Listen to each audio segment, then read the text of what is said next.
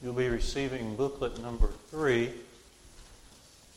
This is the last in the series of Back to the Bible booklets that one can use to bring someone to Christ. As we're getting these passed out, let me make just a couple remarks before we get started on Lesson 3. First, going back to Lesson 2 in worship, I want us to remember when we were talking about worshiping and singing, we used the example of Noah and God's instructions to Noah to help us to see God's instructions to us in regard to singing in worship. And I think it's a good comparison. And we were able to see that God told him specifically how to build the ark and to use a particular kind of wood. But first he said use wood, not mud and not metal. And then he said a particular kind of wood, which would be gopher wood. When God specifies, then we don't generalize, we just simply do what he says. But also remember this, and I should have mentioned this already. But then where God does not specify, he allows some freedom of choice. Some common sense freedom. So, of course, Noah and his sons, as they were building the ark, could choose what tools they would use in order to get the work done. They didn't have a choice on wood. They didn't have a choice on the kind of wood. But as far as what tools were at their disposal and how to get that built according to the specifications of what God spells out there to Noah in Genesis 6, what tools they used, how to get that done, they were left with some freedom. So with us, when it comes to worship, and especially the singing, there are 3 types of music. There is mechanical instrument of music, that's one type. There is singing, that's another type. And then a third type is to sing and use mechanical music. Now God chose one of those 3 for worshiping him. He chose the singing. Okay, very specific. But as far as how to get that done, he left us some freedom. We can use songbooks, or we can project them up on the wall, or use a monitor like we have now. We can use the computers to bring them on the monitors, or, you know, the church survived a long time without monitors, right? And we can do it without it. The church survived a long time without songbooks. The church survived a long time and worshiped just as faithful and as true without pitch pipes. But the pitch pipes and the wall projections and the songbooks are all tools to get done what God wants us to get done. So I should have thrown that in because that's always an interesting subject or an interesting part of that discussion as well. Back to the Bible. Back to the Bible. I like these booklets, and this is not the only booklets that's ever been called Back to the Bible. I think that phrase ought to be used a lot. Why would you call it Back to the Bible? Well, because God went to a lot of effort, and his plan was that Jesus' teaching of the apostles,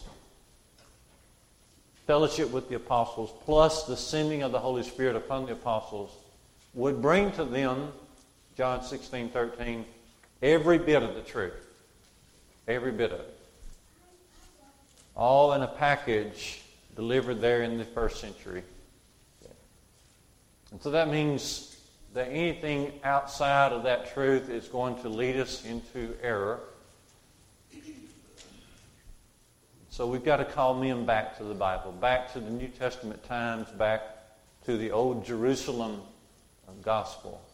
In 1 Timothy 4 and verse 1, Paul predicts that in these latter times men shall depart from the faith, giving heed to seducing spirits and doctrines of demons. It seems like there the doctrines of demons are just simply the devil leading men or tempting men to go astray from Scripture. And when that happens, we must call all of us back to Scripture, back to the Bible. And the theme is good for any of us, all of us, even those of us who have been sitting in church pews for a long time. Oftentimes we let these things go. These basic teachings, these foundational teachings are not second nature to us anymore, where at one time we could just roll them off of our tongues. They're at the forefront of our minds, but sometimes we let these things slip, and we need to be called back to the Bible as well. So we're starting Lesson 3 this evening. I say we're starting this. We don't intend to get through. This is a very important part of our study. I don't want to rush through this, and so we will take back up in about 2 weeks from tonight. Next Sunday evening, we'll have a guest, Caleb Colquitt, will come and speak of his recent trip overseas and bring us up to date because we helped him financially on that trip. But 2 weeks from tonight, Lord willing, we will try to finish up book 3 and then go from there. So let's start. Again, we're going to have some help with our reading of Scripture, and we're looking forward to that. We will get down to about, I'd say, halfway through the booklet where it talks about the justice of God. We're going to start out with our spiritual condition. What is our spiritual condition before God? So this gets us right here. So if you'll turn over in your red book to Isaiah 59 and verses 1 and 2. Isaiah 59, 1 and 2. This will get us started, and our first discussion will be our spiritual condition before God. So I believe Zach is down to read Isaiah 59, 1. Sam is stepping in for Zach. Sam will read Isaiah 59, 1 and 2. Okay. Behold, the Lord's hand is not shortened that it cannot save, neither is ear heavy that it cannot hear. But your iniquities have separated between you and your God, and your sins have hid his face from you that he will not hear. All right. So the question, the fill in the blank that goes along with this verse is, your what have hid his face from you? Your sins have hid his face from you. This allows us to see our spiritual condition. Okay. Sin separates us from God. All right. Preachers from a couple of generations ago used to put 4 squares on a board in front of you and said you're either in one of these squares. If you're a baby or a little child, you're in a safe condition. So one of those squares would be labeled safe. And then the other square would be labeled lost because you've gotten old enough now to where you recognize that you do wrong things and you do wrong things before God. You sin. And so one of the squares would be labeled lost. And then one of the squares would be labeled saved because you have submitted to the Lord's instructions and come in contact with the blood of Jesus. And then the last square would be entitled unfaithful because somehow drifted away. But it's important for us to notice, and whoever we may be sitting down with, to talk about what is your personal spiritual condition before God. Okay. Not talk about, well, this church and what this church does and that church does. Don't let, if you're sitting with somebody at a table, that's not your discussion. This is not time for that. It's hardly ever time for that. But when you're sitting down with someone, we are squarely on a personal condition before God. Okay? Don't drift away from that. And put yourself in there as well. Okay? What is our spiritual condition before God? Sin is the problem. Sin is the problem. Another verse you might add in there is Psalm 66 and verse 18, where it says, if I regard iniquity in my heart, the Lord will not hear me. Psalm 66, 18. It goes right along with Isaiah 59, 1 and 2. So be sure to, if you want to have an extra passage there. Okay. So our spiritual condition. Next verse is 1 John 3 and verse 4. I think we're just going to refer to that one. John says, whosoever commits sin transgresses also the law, for sin is the transgression of the law. So now if sin is the problem, then what is sin? So the answer to this is what? That's right. Sin is the transgression of the law. Some translations have lawlessness here. Lawlessness. This is important, and this is why in book 1, and in most any Bible study you're doing, you want to start with the authority of Christ and see how that the authority of Christ is now in the New Testament. And once you establish that standard, then it's easy to see this verse, because when we don't do or we go against that standard, the New Testament, God's law, then we become transgressors. Okay? Sin is lawlessness or transgression of the law. All right. Next verse is James chapter 1 and verses 14 and 15. Who's got that one, Ben? But each one is tempted when he is drawn away by his own desires and enticed. Then, when desire has conceived, it gives birth to sin. And sin, when it is full grown, brings forth death. Okay. So according to this passage, man is tempted when he does what?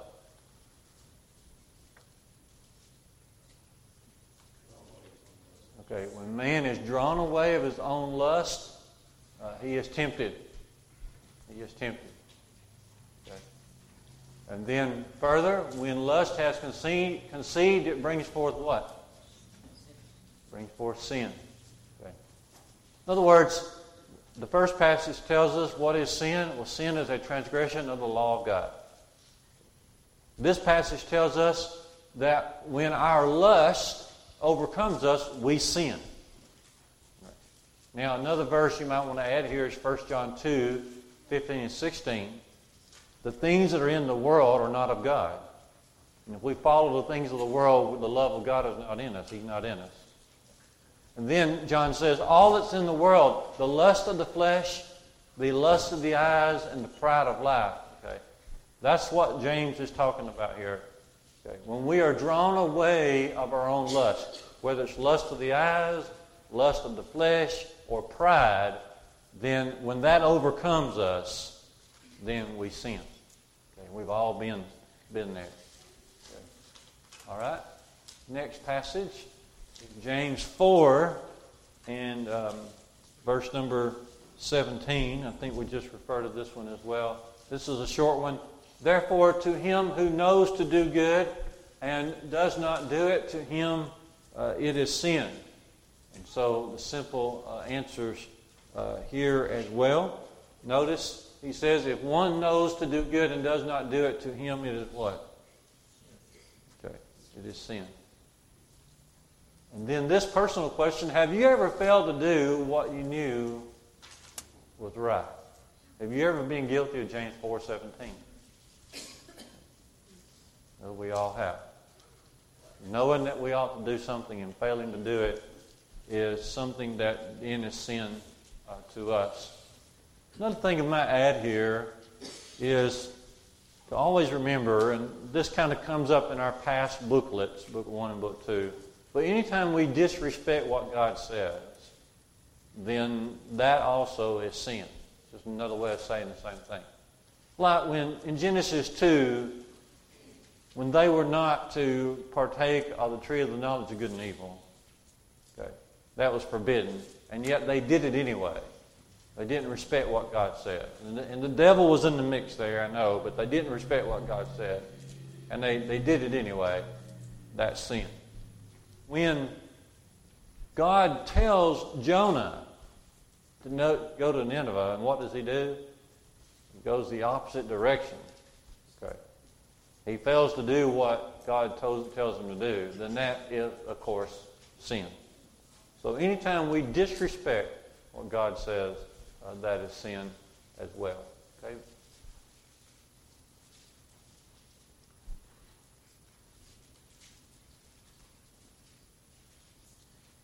All right.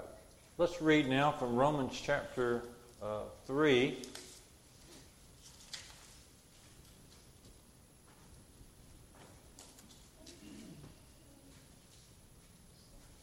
In verse number 10, as it is written, there is none righteous, no, not one. So how many are righteous according to this verse?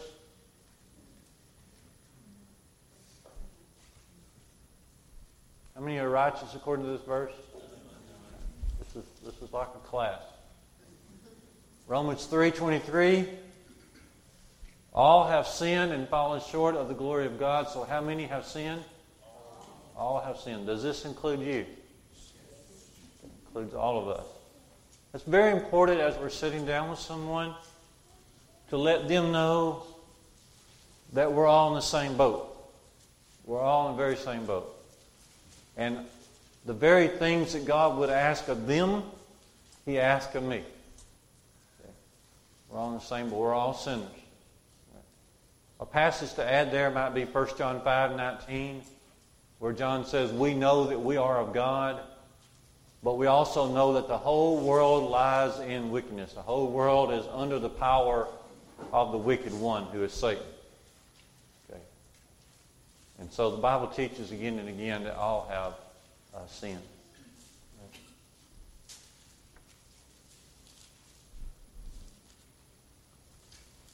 Next passage is Romans 6 and verse 23. And I believe Bryant has that one. Go ahead, Bryant. For the wages of sin is death, but the free gift of God is eternal life in Christ Jesus our Lord. All right. So let's answer the question here. The wages of sin is what? Death. Okay. How many sins must one commit to be separated from God and end up with the wages of sin? One would be correct. Only one sin. Only one sin.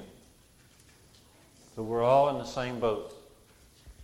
Hebrews 12:1, the encouragement there is, let us run the race with endurance, with patience, and let us lay aside the sin that does so easily beset us, the sin.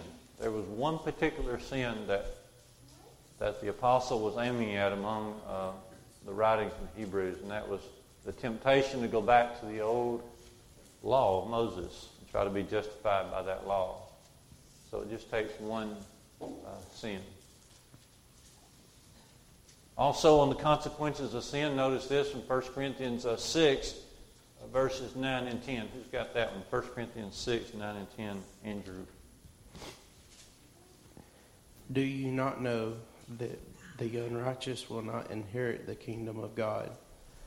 Do not be deceived, neither fornicators, nor adulterers, or adulterers, or homosexuals, no cements, nor thieves, no covetous, nor drunkards, nor revilers, nor extortioners will inherit the kingdom of God. All right. Thank you very much. So notice this, the consequences of sin. And notice this question that goes along with this. Will the unrighteous inherit the kingdom of God? No. Plainly said there. Also, going back, can't go back. But if you go back to Romans 6 and 23, notice the wages of sin is death, but the gift of God is eternal life in Christ Jesus our Lord. And so, if you don't have the gift of God, eternal life, you have the wages of sin, which is eternal death. And then notice in that passage that Andrew just read for us, 1 Corinthians 6, that if we are involved in these various sins, then we will not be able to inherit the kingdom of God. And now notice this from Matthew chapter 13, still talking about the consequences of sin. Notice this from Matthew 13, 40 to 42, and go ahead. Therefore, as the tares are gathered and burned in the fire, So it will be at the end of this age. The Son of Man will send out his angels, and they will gather out of his kingdom all things that offend, and those who practice lawlessness. Okay.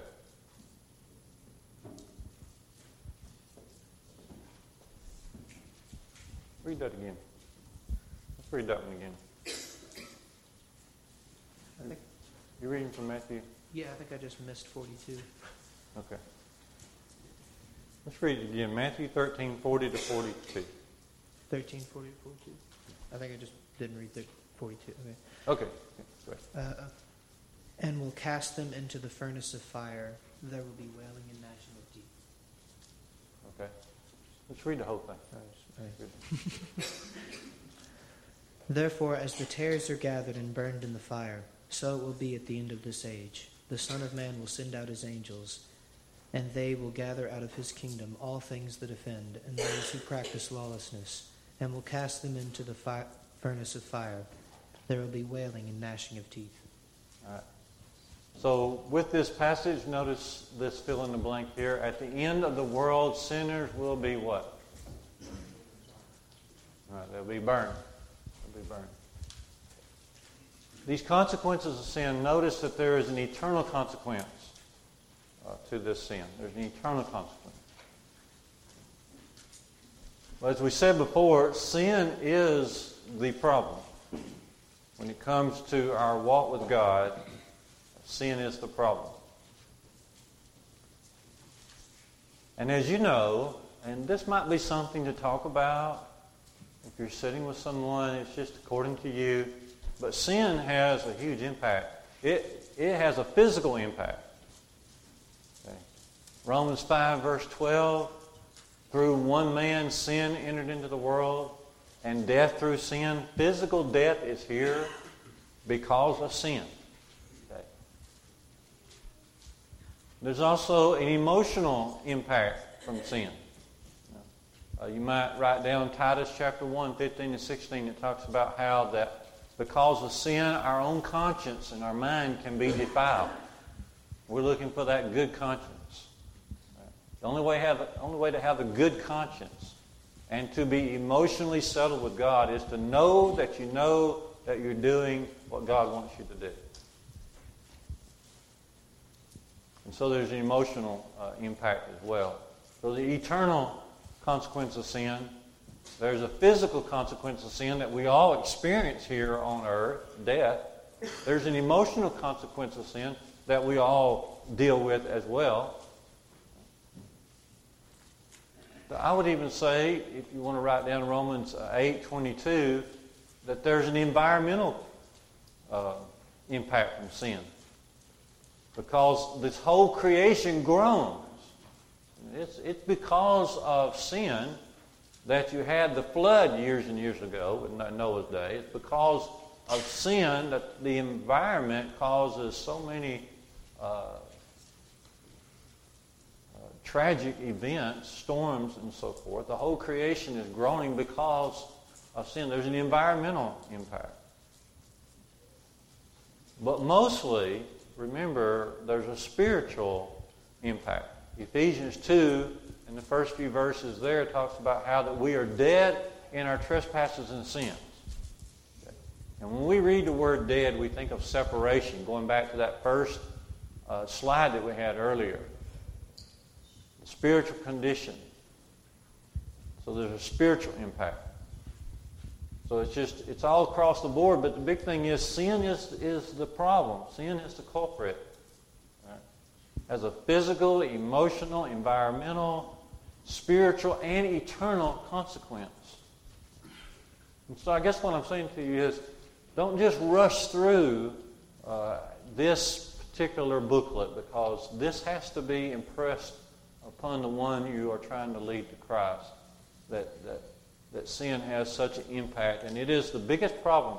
When we were going through the Fishers of Men campaigns years ago, one of the questions that we were to ask just strangers was, what do you think is the biggest problem in the world? And you get a lot of answers to that, and it's very interesting. But then the reason you ask that is so that you can eventually talk to them about sin being the biggest problem. All right. So that's Matthew 13, 40 through 42. Now let's move on to Revelation 15 and talk about not just the consequences of sin, but God's justice as well. So Revelation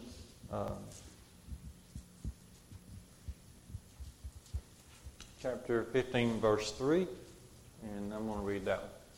It says, "And they sing the song of Moses, the servant of God, and the song of the Lamb, saying, Great and marvelous are thy works, Lord God Almighty, just and true are your ways, thou King of saints."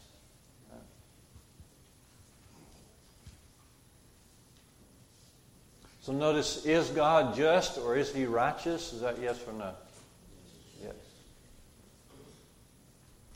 If a judge refused to sentence convicted criminals, would he be just or righteous?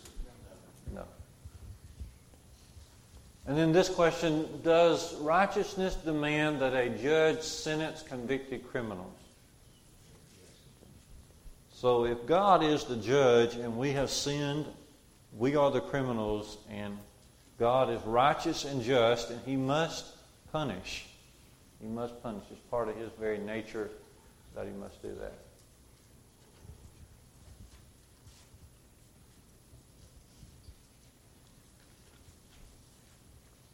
All right. Let's read also Romans chapter 2. In verses 6 and 11. 6 and 11. Who's got those? Go ahead, James. Verse 6, "Who will render to each one according to his deeds." And verse 11, "For there is no partiality with God." Okay. So notice this. The first question comes from verse 11 of Romans 2. We're talking about God's justice here. The first passage from Revelation 15 says God is just and righteous in His dealings. But notice also here the question, is there respect to persons or is there partiality with God? Okay, there is not. And the question from Romans 2 verse 6, who will render judgment to every man? Will God render to every man according to his works? Yes. So God will judge everybody on an equal basis according to their works, according to how they have responded to His will and to His love. Now let's read from Revelation chapter number 20, still speaking of God's justice. And this will be verses 12 to 15, Revelation 20, 12 to 15. And who's got that one? And I saw the dead, small and great, stand before God, and the books were opened, and another book was opened, which is the book of life. And the dead were judged out of those things which were written in the books, according to their works. And the sea gave up the dead which were in it, and the death and hell delivered up the dead which were in them, and they were judged every man according to their works. And death and hell were cast into the lake of fire. This is the second death. And whosoever was not found written in the book of life was cast into the lake of fire. Okay, thank you very much, John. So, question here, the dead were judged according to their what? According to their works. Whosoever was not found written in the book of life was cast into what? The lake of fire. And this coincides earlier what Jesus said in Matthew 13, that there will be those who will be burned, and there will be the wailing and gnashing of teeth. But notice, both of these passages emphasize God will judge us according to our works.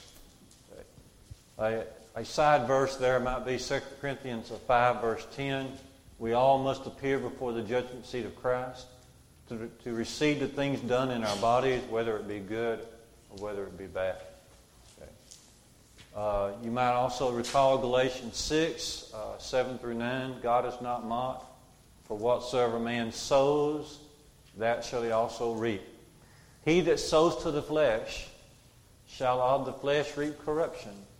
He that sows to the Spirit of God shall from the Spirit reap every eternal life. God's going to judge us according to what we sow. God's going to judge us according to what we do in our bodies, time on earth.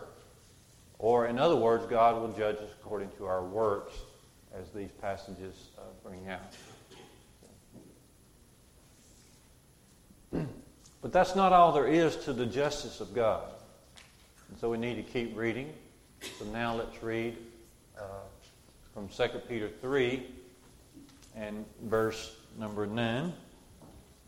2 Peter 3:9. This is Andrew again. The Lord is not slack concerning his promise, as some count slackness, but is longsuffering towards us, not willing that any should perish, but that should come to repentance. Thank you very much. So here is the question. Is it God's will that you be lost eternally? That's a big no. That's a big part of God's justice. He doesn't want us to be lost. He must judge us. He must point out that we have sinned. He has brought us His will, the standard of righteousness. But He doesn't want us to be lost. And He proves that again and again. 2 Peter 3 verse 9 brings that out. Also, a related passage there would be 1 Timothy 2 verse 4. God would have all men to be saved and come to the knowledge of the truth. Just as He will render judgment to every man, God's heart is He wants everybody to come to the knowledge of the truth and to be saved.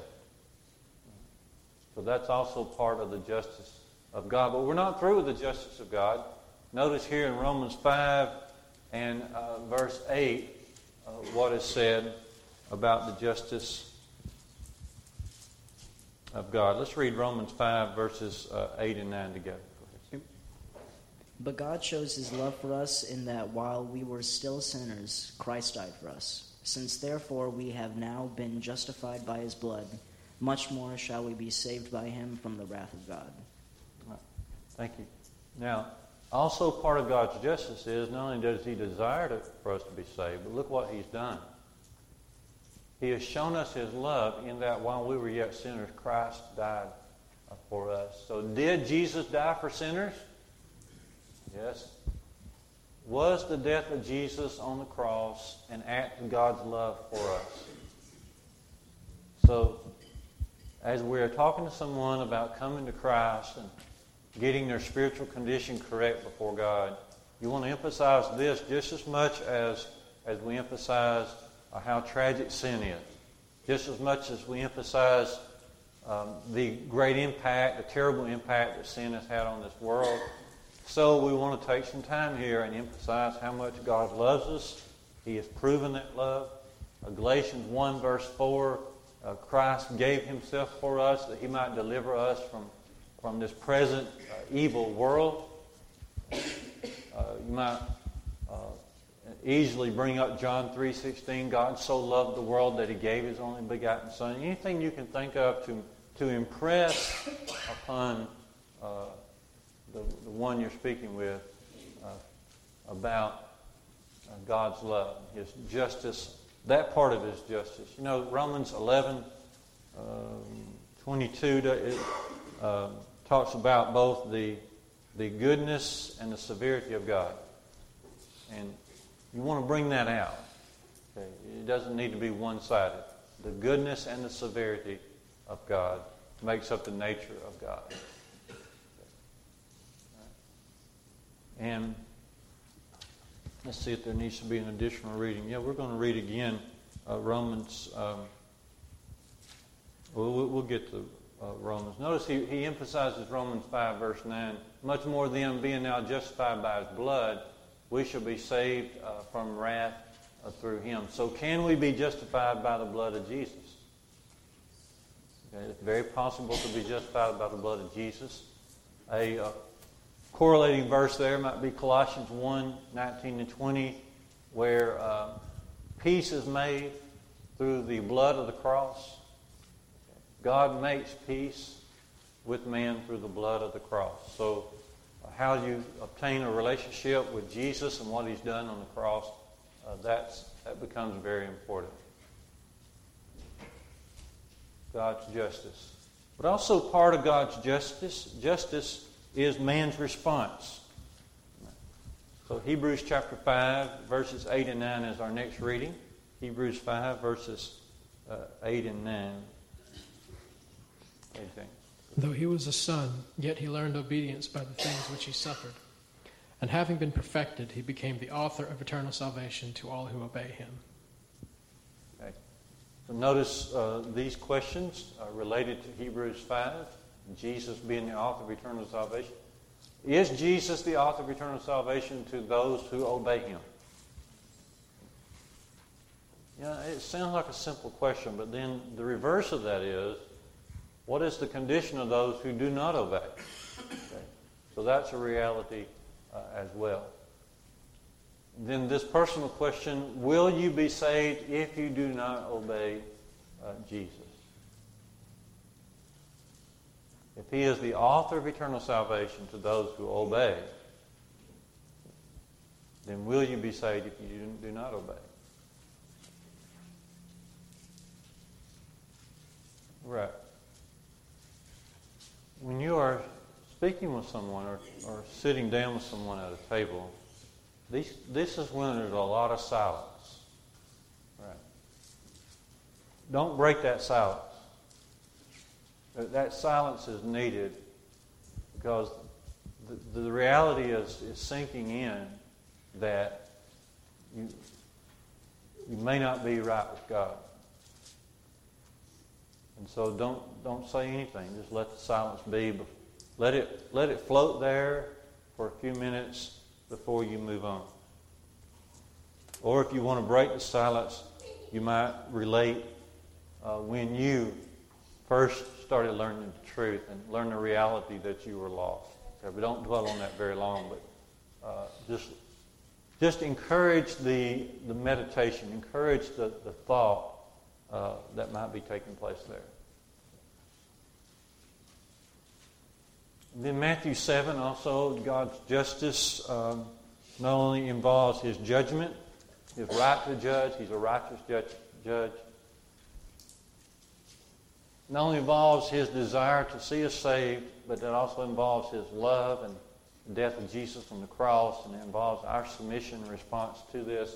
And Jesus Himself brings this up. So let's read Matthew 7, 21 to 23.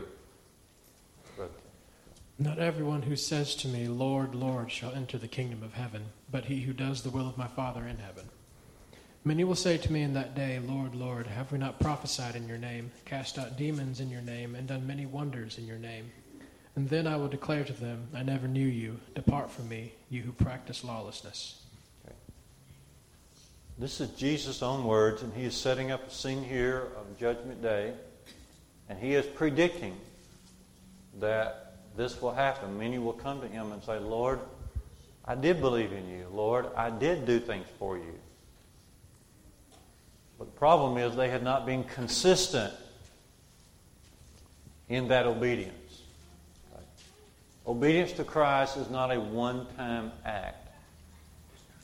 Obedience to Christ is not a segment of our life being obedient to Christ, or in a particular stage of our life we were obedient to Christ, but it's a consistent obedience all the way down through life. Revelation 2:10. Be thou faithful unto death, and I'll give you the crown of life. Okay. And so Jesus is talking here about true obedience. And the question is, will Jesus save all those who call upon His name? So, no. What part of the verse tells us that Jesus will not save all those who call upon His name? Which part of the verse tells us that? Where Jesus said, not everyone who says to me, Lord, Lord, see, that's calling on His name. And so you might want to point that out. Not everyone who calls on His name. Not everyone who's religious. Not everyone who has a favor toward Christ will necessarily be saved. So will Jesus save all those who call upon his name? No, not necessarily. Will these believers be lost? That has to be a yes as well.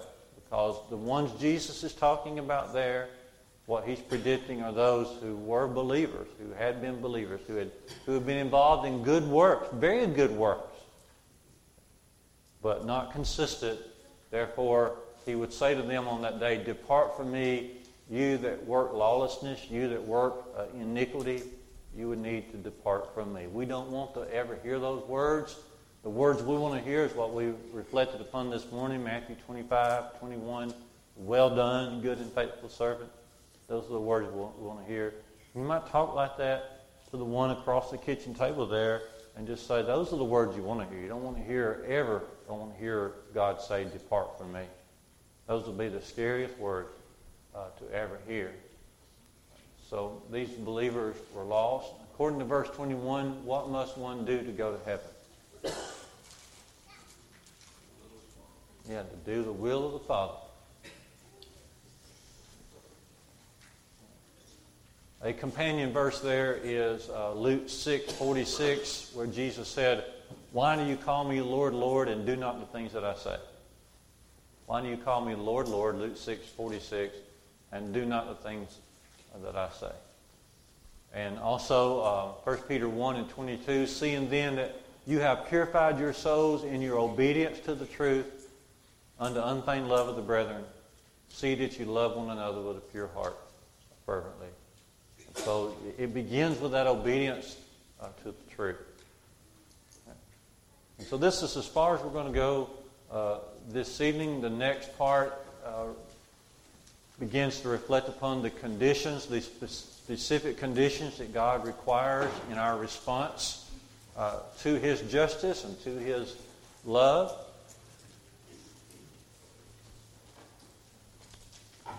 The beginnings of that response are reflected upon here in our booklet. Hebrews 5:8 and 9, we are to obey Him. Matthew 7, we are to do the will of the Father. Just because we're going to save the specific conditions of salvation till later as we go through this booklet together doesn't mean we won't mention these tonight. Let me do it like this. Certain times as we read through the book of Acts, we find this question being asked, what must I do to be saved? The jailer asked it, Acts 16 and verse 30. The people listening to Peter on the day of Pentecost, Acts 2:37, said, what must we do? Saul of Tarsus, even as Jesus appeared to him on the road to Damascus, said, Lord, what would you have me to do? He was told to go on into the city. And there it will be told you what you must do. So for 3 days, Saul prayed and prayed and prayed. He was so earnest, sincere, regretful of being against, in opposition to God. He didn't eat anything in 3 days. And he was waiting and waiting. Finally, the gospel preacher Ananias came along and said, Saul, why do you tarry? Arise, be baptized, and wash away your sins, calling on the name of the Lord. Very similar to that, Peter responds in Acts 2, repent ye and be baptized, every one of you, in the name of Jesus Christ, for the remission of your sins, and you shall receive the gift of the Holy Spirit. And so what we want to express to the world is that we're not making these things up. This is not our opinion. This is just a simple reading of God's will from the New Testament.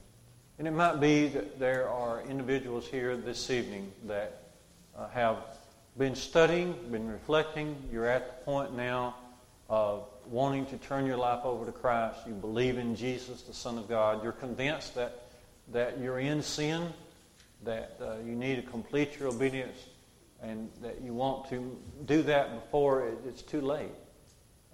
Just because we're going to finish up Book 3 2 weeks from now doesn't mean the world's going to be standing 2 weeks from now. The world may not be standing 2 hours from now. We just don't know. So if you're at the point of obeying the gospel, we want to encourage you this evening. Won't you make that known to us right now as we stand together, as we sing for you?